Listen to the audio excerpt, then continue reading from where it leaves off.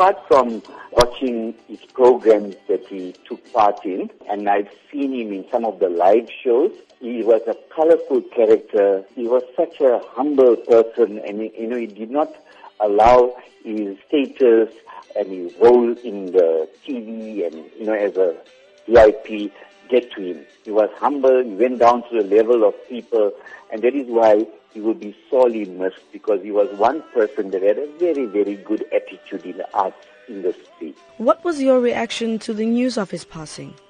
Sure, when I heard this, I was just sympathizing with people regarding Chuck Berry, who died at the age of 90. And then a few minutes later, I heard about Mr. Mafela's death.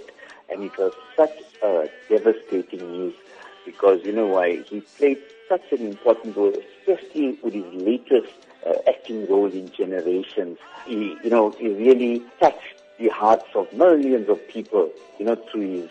And what I loved of him is music, freshness that he provided when he sang, and his music videos and so on. So we will really miss him. It's so tragic that he had to die in an accident. Tell us about some of the memories that you share with Mafela. When I met him a few times at events, and I went up to him, I told him, Mafela, I'm a very, very hardened fan of you.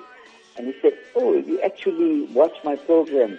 I said, yes, I've seen you a number of times, and it's such an inspiration to the many up-and-coming actors, because what has happened, when young people take part in TV and film and so on, then the success gets to the head too quick. Now, with Mr. Mafela, it did not allow that. So it could be such an inspiration to up-and-coming actors, where they need to control the emotions, where they need to... So that is that conversation that we had, And I found that humbleness, that character, that colorful character that he had.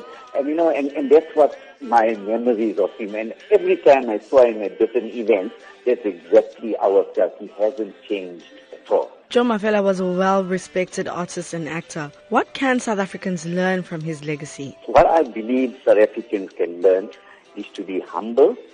Do not allow fame and glory get to your head, because that's going to destroy you emotionally as well as in your career. Go back to your roots, because everybody started from the bottom and they went up.